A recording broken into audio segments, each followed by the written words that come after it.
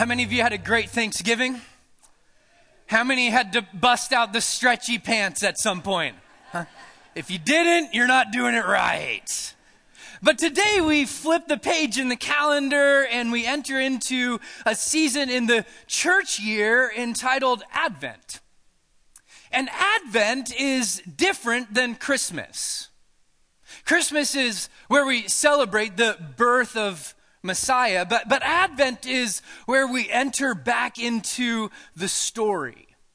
We enter back into the story of waiting for his coming. We sympathize with Israel and their hundreds of years of waiting and sitting on prophecies that the Messiah would one day come. And we remember during Advent that we aren't all that different.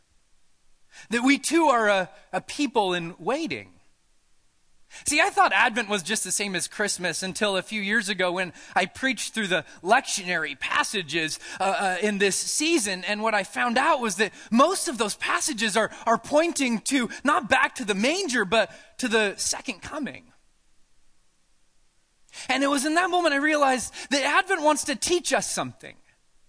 Advent wants us to enter back into that story, to remember that we too are people in tension. Karl Barth may have summarized it best when he wrote, "What other time or season can or will there be for the church than that of Advent?" That we're always in Advent, as it were. The time between. We live in between this declaration that Christ has died and Christ has risen. And we hold out the hope that Christ will come again, that Christ will come again. And so during Advent, we look into the manger and we take our proverbial lamps, those lamps of our life, and we dip them down into that manger and we light them with his light.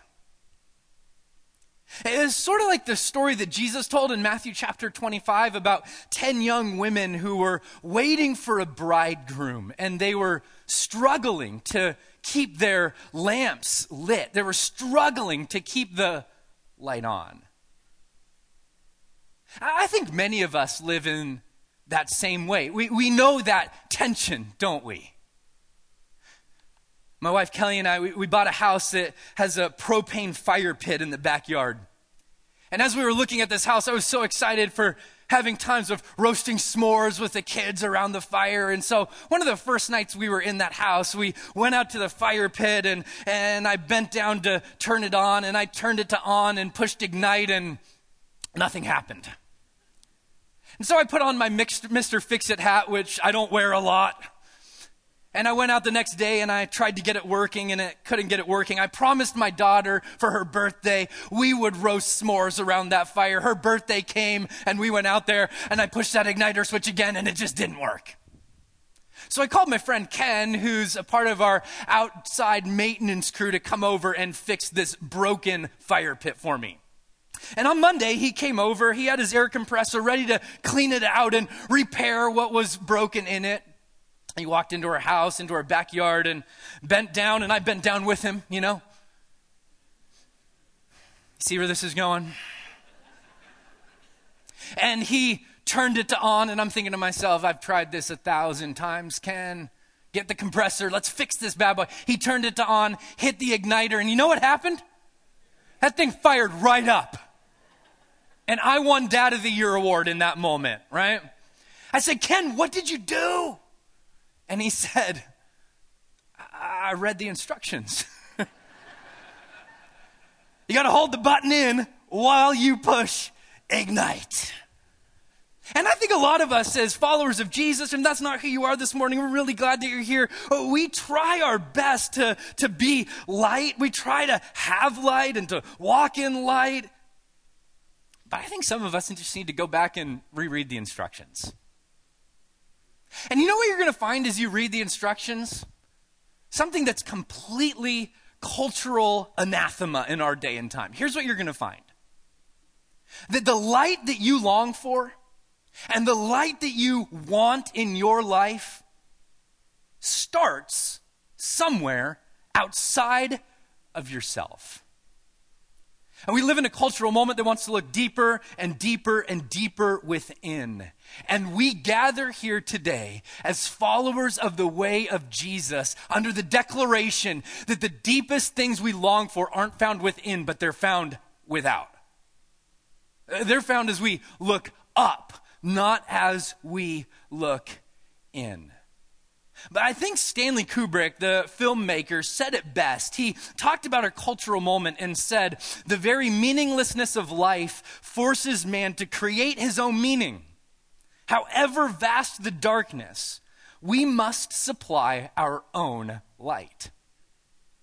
And if that's what you think this morning, I have great news for you. Kubrick was wrong. And so are you. That the invitation of Advent is not that light comes from within, but that we get to look back at the incarnation and we get to dip the lamps of our life into that manger and we get to remember that He, the one true God, dwells within and He is lighting us up. So if you have your Bible, open with me to John chapter 1. It's where we're going to be camping out over the next few weeks as we explore what it looks like to live in the way that Jesus taught us as exhibited in the manger. If you need a Bible, there's one in front of you. It's page 903 in that Bible. And I would encourage you to have a Bible out so you can follow along. This is a dense text that we're going to be looking at today. Each of the four Gospels begins in a little bit of a different way. Matthew begins with a genealogy connecting Jesus back to Abraham. Mark is sort of the ADD gospel. He just jumps right into it, introduces John the Baptizer, who's preparing a way for Jesus. Luke is a biographer. He starts with the birth narratives and the story of Elizabeth finding out she's pregnant and Mary finding out she's pregnant. Eventually, he tells the genealogy of Jesus and ties Jesus all the way back to Adam. But John's gospel begins in a way like no other. You haven't probably seen a Kids Christmas nativity play that used John chapter 1 as its content. John zooms way out and he goes cosmic on us as he begins to tell the story of Christmas from a different angle. And listen to what he says. In the beginning was the Word, and the Word was with God. And the Word was God. He was in the beginning with God. All things were made through him, and without him was not anything made that was made. John wants you to read in the beginning and think to yourself, where have I heard that before? Is it ringing any bells? Yeah, we've heard this story before. In the beginning, we've heard this in, well, the very first page of the scriptures, haven't we? Genesis chapter 1. In fact, that passage reads, in the beginning, God created the heavens and the earth. The earth was without form and void, and darkness over the face of the earth, and the Spirit of God was hovering over the face of the waters. And God said, let there be light. And there was light. Yeah, God speaks and the universe happens. Ex nihilo, just appears. His voice and things appear. Now, the author of Genesis is not writing to make some scientific point. Actually, he's writing to make a theological point to say when God speaks a word, there's action that's associated with it. His word can fill a void. His word can light up the darkness, which should be great news for us today if we walk in these rooms and we have a void in our life and we have darkness in our life, that void and that darkness is just one word from God away from being filled. Somebody say amen. And that's what John wants to point back to and do a little bit of what we might call revisionist history. Because he says, let's reimagine that creation story. Let's take a fresh look at it. We know revisionist history. Some of you may have heard revisionist history around your Thanksgiving table. Back in my day, we used to walk uphill both ways in snow to school, Right? If you didn't hear revisionist history this Thanksgiving, you may have told revisionist history this Thanksgiving. But that's exactly what John's doing. He's creating a resonant echo between Genesis chapter 1 and John chapter 1. He's telling us that when this baby was born in the manger, the world reborn with him. And he's pointing us back to that first creation story in order to make a point. And here's what he does. He uses this term. In the beginning was the, say it with me, church, Word. In the Greek, it's the word logos. Will you say that with me? Logos. And it was a dense word, logos. And we should ask ourselves, John, who's good friends with Jesus, who had conversations with Jesus along the road when they were walking, who cares for Jesus' mother after his ascension, one of Jesus' best friends on earth, why in the world would John use a title and a term other than just Jesus? Because what we find is that this word that John is talking about in verse 14, he says, and the word became flesh. That this word in John chapter 1 is none other than Jesus himself. So why does John use this word logos? I'm so glad you asked that. Because to the Greeks, the word logos meant reason. It meant reason. And for the Greek and the Stoic philosophers, logos was the impersonal, rational principle that governed the entire universe. This was the only God, lowercase g, that the Stoics knew. But it didn't just stop there with the Greeks. See, the Hebrews had this understanding of the Word of God, and they would talk about the Word of God as the wisdom of God. You can read about that in Proverbs chapter 8. Wisdom personified. Knowing where to go, knowing what to do, knowing the right road to take. But it wasn't just that. See, we already read it. In the very beginning, the Word of God speaks and things come into being.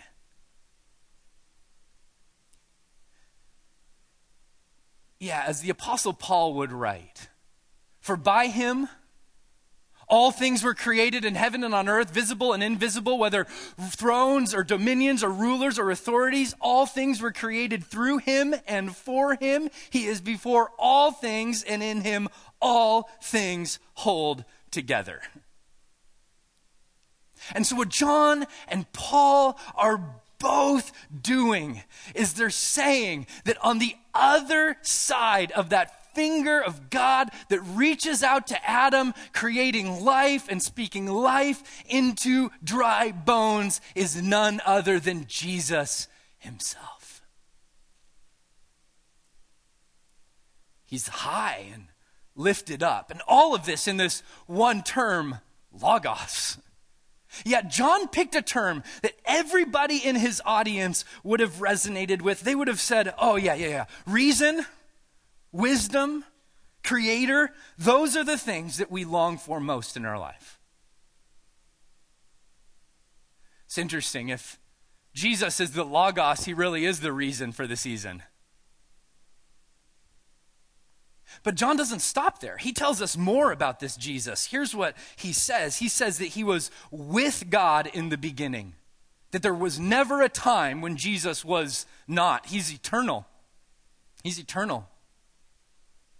In fact, the Nicene Creed, one of the earliest church creeds and one that we still affirm today, says that he, Jesus, was begotten, not made.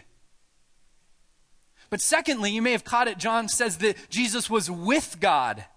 That he's relational. From the very beginning, there's hints and winks and nods towards a triune understanding of what God is like. And then finally, John says that he, the Word, logos, was God. That he is supreme. That he stands above it all. He is not a lowercase g God. He is the capital G God who stands above all creation, undiluted divinity and unadulterated humanity. This is who Jesus is. Okay, so let's just pause for a moment And in the craziness of everything that the season of Christmas and Advent stirs up in us, John wants us to pause and say, will you let this Jesus shine on you? This Jesus who's reason, this Jesus who's wisdom, this Jesus who's the creator, who's the eternal, relational, supreme God. And I don't know where you're at with just this Jesus today. Probably all across this room, there's people in different places. But if you haven't surrendered your life to this light, there's a peace in your soul, I'm guessing, that's longing. And what Jesus says to you is, I long for you to come and dip your lamp in the manger to remember why you were created. So because here's where John continues. He continues by saying, in him, in this Jesus, was life. Like the kind of life not just that allows you to exist, but the kind of life that you drink deeply of and go, that's why we're alive. And that life was the, say it with me, church, light of mankind. And the light shines in the darkness, and the darkness has not overcome it. 9 times in this gospel, John will point to this metaphor of darkness and light. He introduces the theme here in his overture, but he's going to look at it throughout the gospel. In fact, you'll see that Nicodemus comes to Jesus in the dark. You'll see that Judas leaves the Last Supper, and John intentionally, like a poet, tells us he's going out into the dark. But it's not just a theme that John used. It was a theme that even the prophet Isaiah would use when he said, and Matthew quoted him, the people who are dwelling in darkness have seen a great light. And for those dwelling in the region and the shadow of death, on them a light has dawned. I read a story a few weeks ago in my news app about a little town, the very northern tip of Alaska, called Barrow, Alaska. And in Barrow, Alaska, the sun set on November 18th. And it will not come up again until January 23rd, 2020. 67 days without light. And my kids are going stir crazy after 3 days of rain. Anybody with me, right?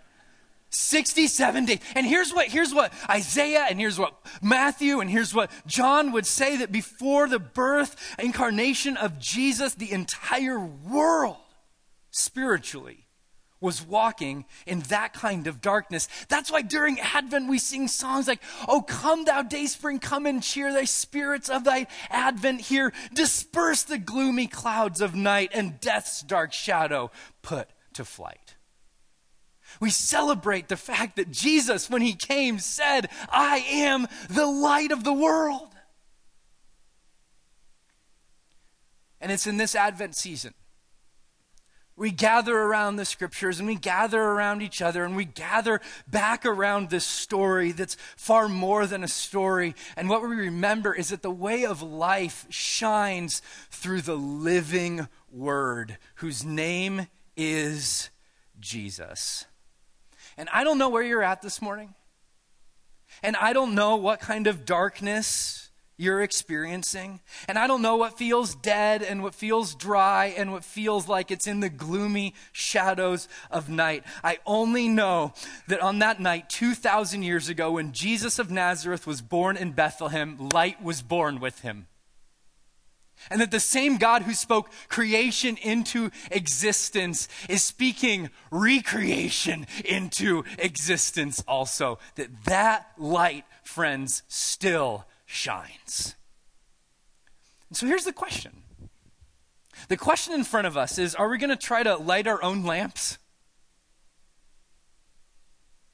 Or will we, in humility, go back to that manger 2,000 years ago and remember that in Jesus, light was born?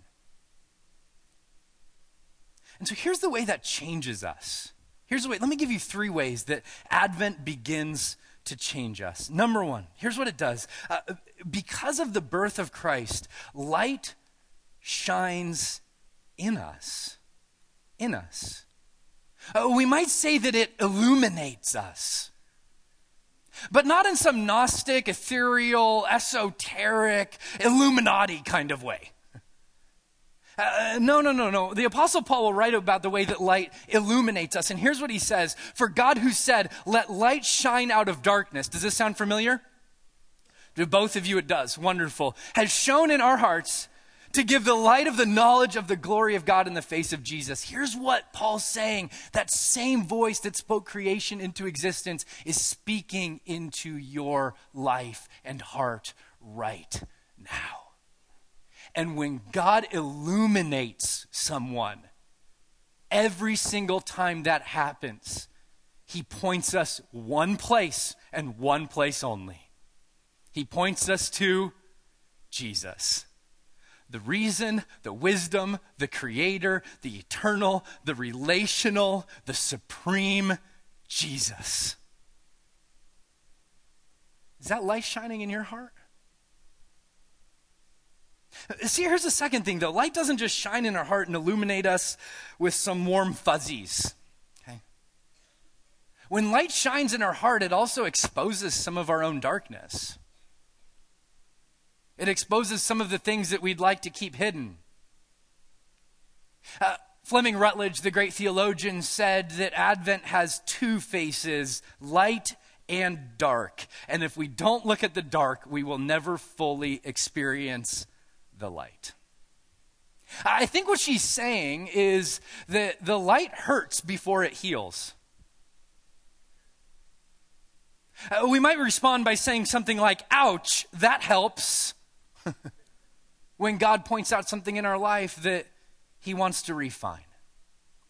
And after all, this is what Jesus came to do. In John chapter 3, recording the words of Jesus, here's what Jesus says, and this is the judgment. You want to know what Jesus' judgment looks like?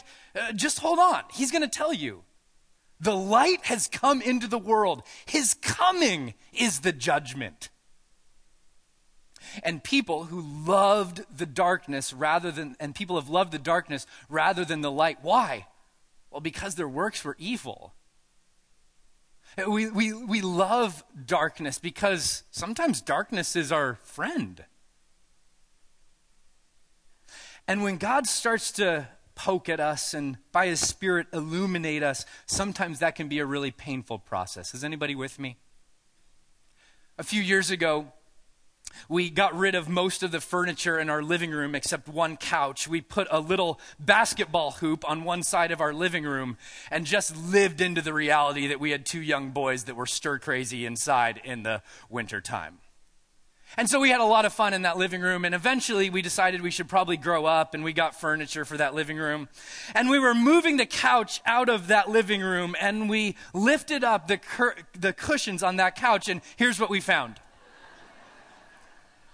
Everything we own, that's what we found. I mean, there's craft supplies there. There's a sock. You're missing a sock? It's under my couch cushions, right? Hey, judge us if you want, right? But I think this is the way it can feel sometimes when God shines a light in some of the darker places of our heart. Or we go, I'd rather not let people see that. I'd rather not deal with that. Maybe a sharp word spoken at the Thanksgiving table, followed by a response, well, they just always push my buttons. As our way of saying, I like the dark.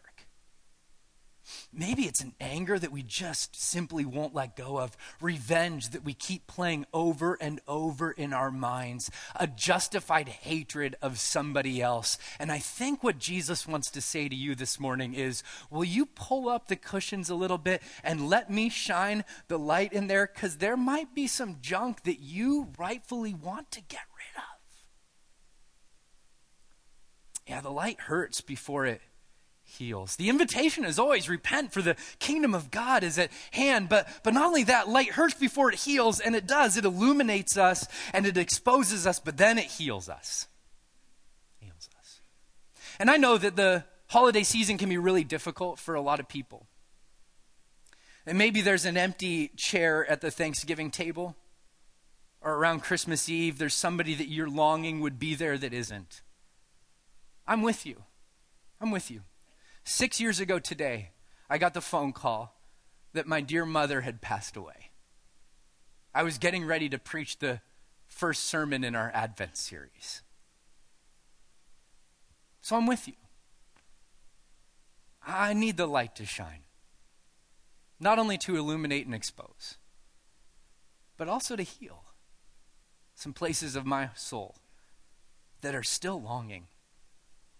And as he does that, please hear me, Jesus never illuminates and exposes and heals people just for you to say, "Oh, isn't the light great? Isn't it wonderful? Let's just enjoy it. Let's let it keep us warm." No. He always exposes, illuminates, heals. The light always shines in us so that according to Jesus, that you would be the light of the world, to let your light shine before others so that they might see your good works and give glory to your Father who is in heaven. That the light shines in us and the light shines through us. In an ancient world, to be a city on a hill would have been the only thing illuminated for miles around. It would have stood out like crazy. And please catch this. Jesus' vision for his church is that we would be a community of light that shines to the world around us.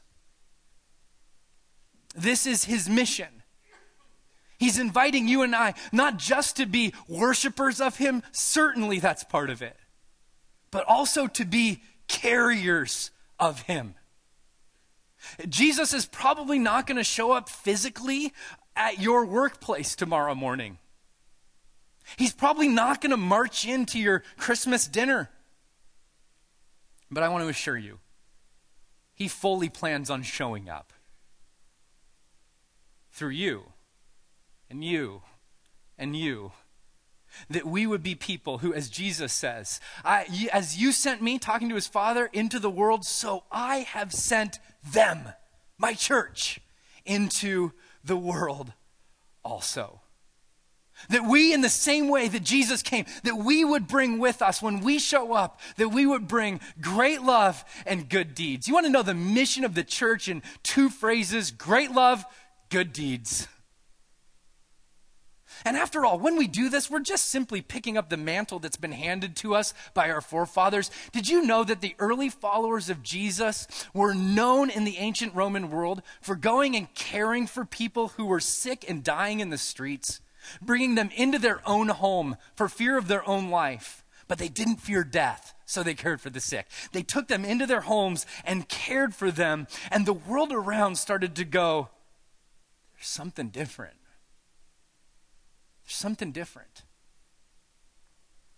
Last month, I read about a church in Indiana that raised $7.8 million to pay off medical debt for people in their community. 6,000 families who are under the burden of medical debt, now free.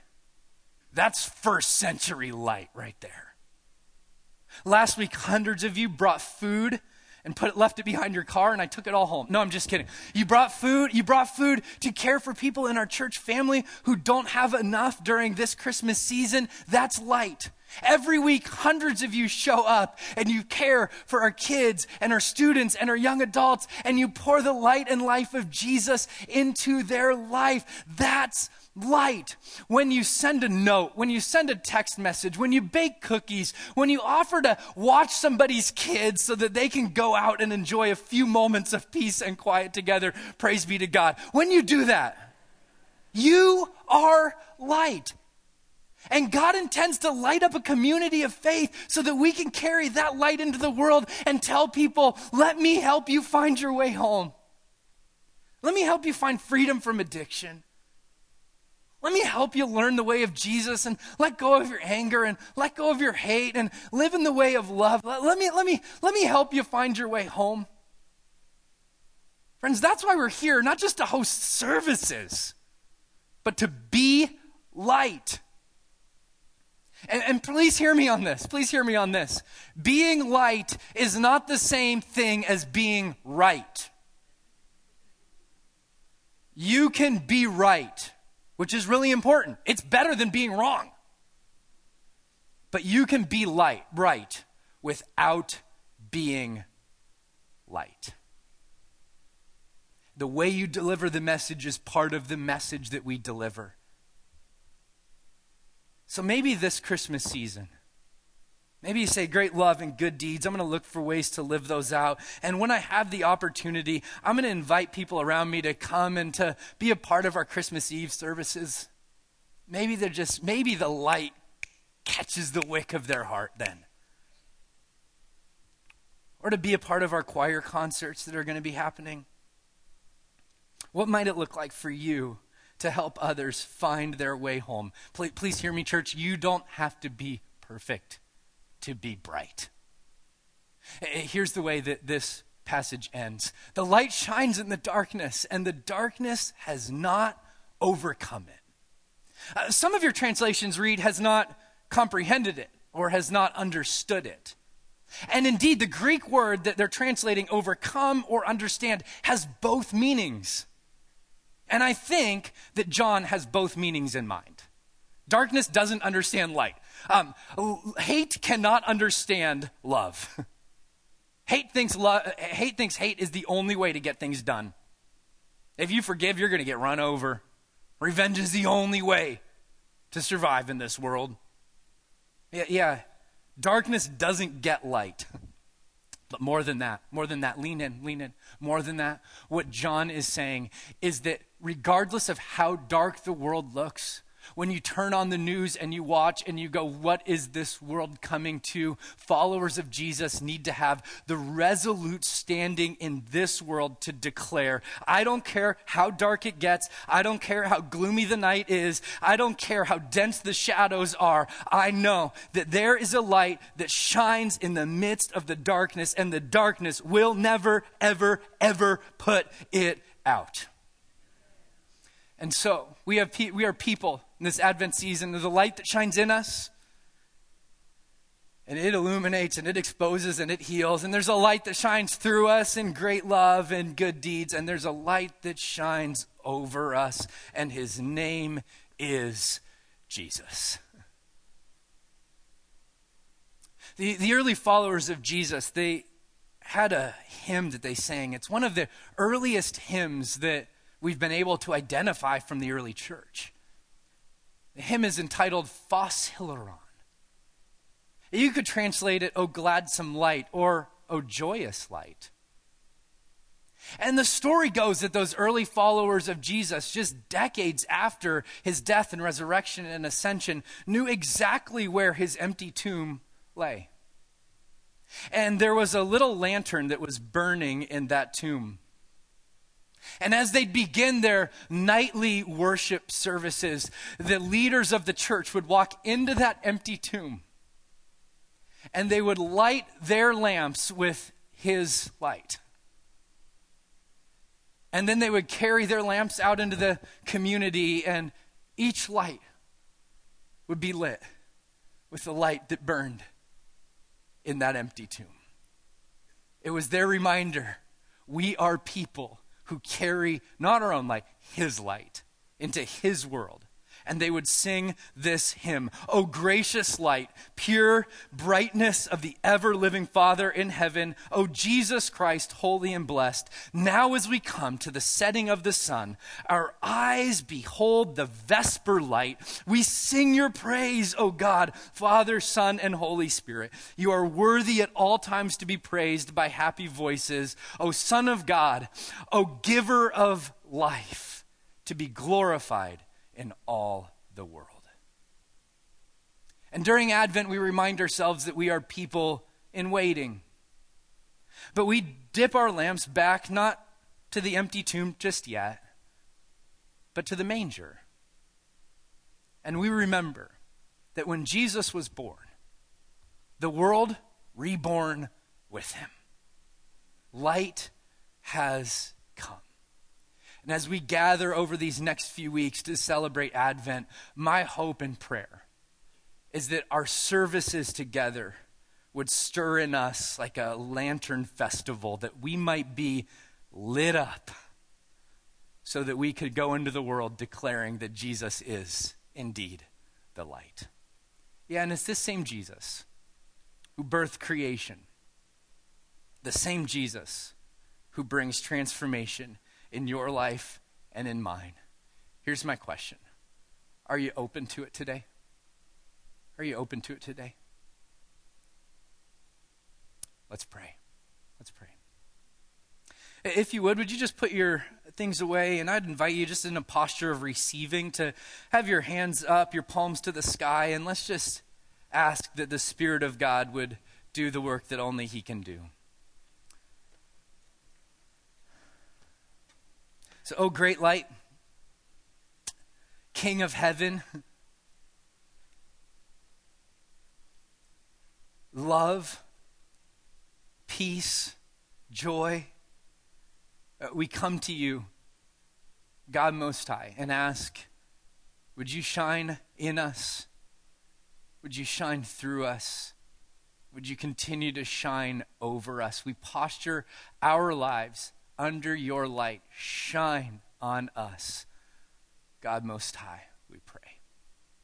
In His name, and all of His people said, amen and amen.